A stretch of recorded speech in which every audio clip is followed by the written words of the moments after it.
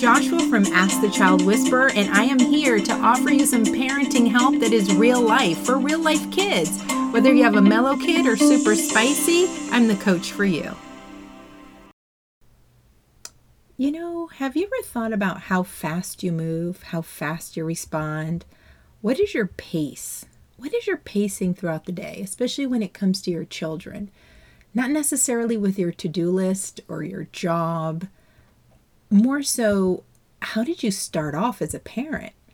I think the big myth, or what the media tries to tell you, or books, is that you are really connected to your child, that you are soulmates. And so your kid cries and you are bending over backwards to get there to save them, to help them. You also have this kind of belief that if you get there faster, the crying will stop. If you get there faster, the tantrum will be over with quicker. If you get there faster, they will be happy. If you get there faster, it'll be easier.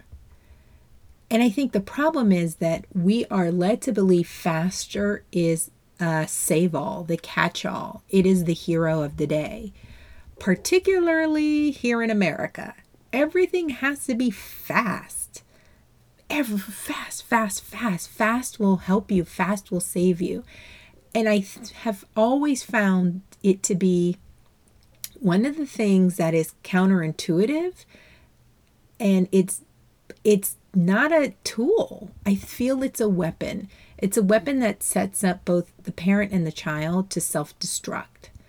So I'm going to slow you down, and I want you to just think about internally when your child is very young, whether you birth them, surrogacy, adoption, you do want to move quickly to help the child. What happens is we stay in that mode. Particularly even if our child doesn't move at that pacing, even if our child is slower, because suddenly we become very hyper aware of people watching us. Oh, I don't want to move slow. I don't want people to think I'm ignoring my kid. I don't want to move slow because I don't want them to think I don't know what I'm doing. I don't want to move slow because I don't want so-and-so to come butt in and try to save the day. I don't want to move slow because of what people will think. Well, it gets really cloudy, right? The more people become in your circuit, it becomes crowded and more noisy. The more you do it, it becomes muscle memory, where you're constantly on eggshells because you feel you have to get to your kid in a split second. And then what happens is your kid starts to read that, this must be an emergency. Oh my goodness. I'm actually terrified if she doesn't get here within the first squeal. Oh my goodness. Maybe other people need to move faster as her. Like, I don't feel safe around all these other people. And so do you see how the misconception of safe starts to have this massive ripple effect? And safe becomes connected with speed. And that is not sustainable. It's also not how you as a person functions. Most of us need time. We need time to consider things, times to figure out how we feel about it, time to plan a move, plan to figure out, is this the best thing to do or should I do it later? Am I really hungry or a little hungry? Yeah, wait, do I really need to help her or is she going to figure it out? So the pause is the gift, but the pause is the gift that we've been robbed of. The pause is the thing that we've been convinced by other people and by our group or our little culture or our little group that we hang around. We've become convinced that pausing is ineffective and for fools. But when it comes to children, the pause is everything. It is everything. Do you know why? Because during the pause, you think all your worst, awful parent things. During the pause, you're like, oh, I wish I could smack her hand. Oh, my parents would have spanked me by now. Oh, I wish I could throw that toy away. Oh, so that initial visceral reaction to whatever your kid is doing, even if they're a sweet baby in the crib, it's the, oh, I'm so tired of breastfeeding. My boobs are killing me. Oh, I'm exhausted. She cried all night. That's where the ick can come up. You can acknowledge it, and then it goes back down. The pause is what saves you from making decisions that you will regret later. The pause helps you see the bigger picture. The pause in turn helps your child know, I am safe even though I am uncomfortable. I can survive this initial hunger pang. I can survive this initial fear of, oops, where's my mommy? I can get over the, oh, my blanket fell off and I feel a little chilly. I can hold off for a second. And when my grown-up comes, it will be worked out. So the pause is also something that you use, right, to ride that initial, whatever it is, fear, discomfort, anger, resentment, whatever you have, because all those are normal as you're a parent day to day. But it also comes in handy when you start to troubleshoot.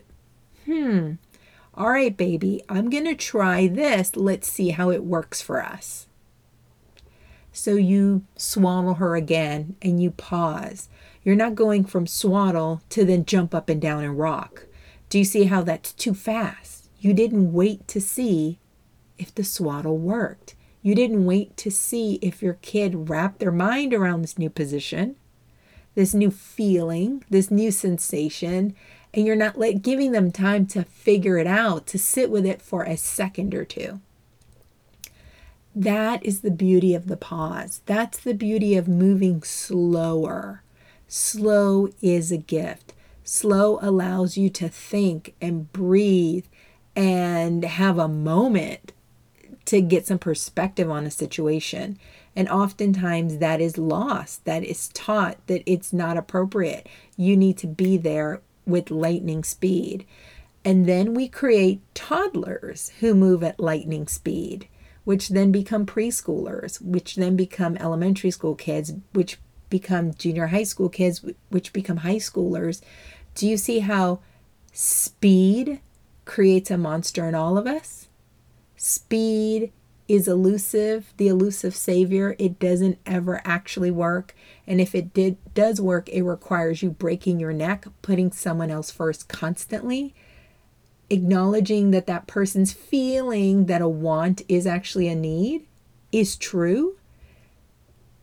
So these are things that, yes, I would love for you to take to heart and think about. How quickly do I move? How quickly do I hand the bottle to the baby? How quickly do I fill the sippy cup for my toddler? How quickly do I move to open the cabinet to get out a snack? Can I do it slower? Slower transmitting, oh, I hear you. Now let mommy think about it so I can give you the best thing in this moment. Oh, yes, you do need that. Let me finish this one sip of my coffee and we will get to you and what you need in this moment. Right? It's the ability to not make yourself disappear and only think about this other person. Because when you do that, it's not well-rounded. It's most likely not going to be effective. And if it is effective, you're not going to know why it was effective. So you will continue to fumble and bumble and feel like you're walking on eggshells, hoping that it will work the next time. So pacing is part of partnership.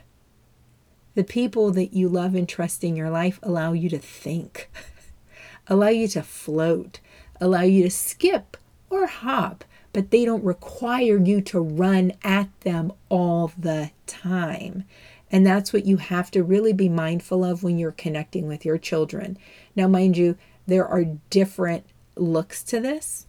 For a parent who is suffering postpartum, you may feel that you are moving really, really slow, and there is no way for you to move up. And you feel like, I am too slow because I'm kind of in this fog.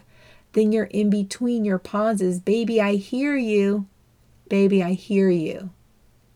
Mama's working on it. Baby, I hear you. Daddy is getting it together. Yes, baby, I hear you. Auntie is doing the best she can. It's going to take me a little while. But the child feels your intention, right? They feel connected. They may be bothered. They may not care for your slower approach, but they know that they exist within your psyche, right? They've communicated and they have been heard. For those of you that are doers and alphas, people aren't lists. So attending to someone can have the opposite feeling that you think. They may not feel that they are taken care of. They may start to feel that you are just dealing with them, that they are just part of a checklist. People, children want connection. And so they want to feel you're doing it because you see them, not just you're doing it because it's something to be done, a task to be accomplished. And so speed can be a tool, but it isn't a tool that needs to be used with the frequency and consistency that we are led to believe. The diamond in the rough, the hidden treasure is in the pause. So I want you guys to go out and really think about how do I navigate when it comes to my children? How quickly do I respond? Am I transmitting to them that everything is urgent and an emergency? How can I get them to see the world differently? How can I start to see the world differently? How can I navigate slower? And definitely slower brings more joy and more sanity to your day. So it helps both parties. So take a moment and think about, if you didn't do it and your child is a toddler or preschooler or school age, or maybe you're listening to this and you have a junior high schooler, it's never too late to change your pacing. Because you know what? When you do it for yourself, in turn, you teach your child another option, another way to navigate in the world. So yes, a tantrum is still going to happen, so it won't kill you to pause before you tell your kid what to do or you lay down an ultimatum. A pause will give you a lot more clarity. A pause will allow you to see, you know what? They're at the tippy top of this tantrum. Let me wait for them to cycle down a bit so they can actually hear what I'm saying. So I actually know what they need or want in that moment now that they've come, out the other side. So I'd love to know how you feel about this. What do you think? Was it something new for you to hear? Is it something to consider that you're going to try? I'd love to hear your thoughts. And if you have any questions or you want me to answer anything specifically, I'm starting to build out the private membership. During that, it will be a lot of very specific questions that I answer with very down-to-earth strategy that will work for all families, regardless of your parenting style. So again, please feel free to reach out. I'd love to hear from you at info@askthechildwhisperer.com. And I wish you the best rest of the day.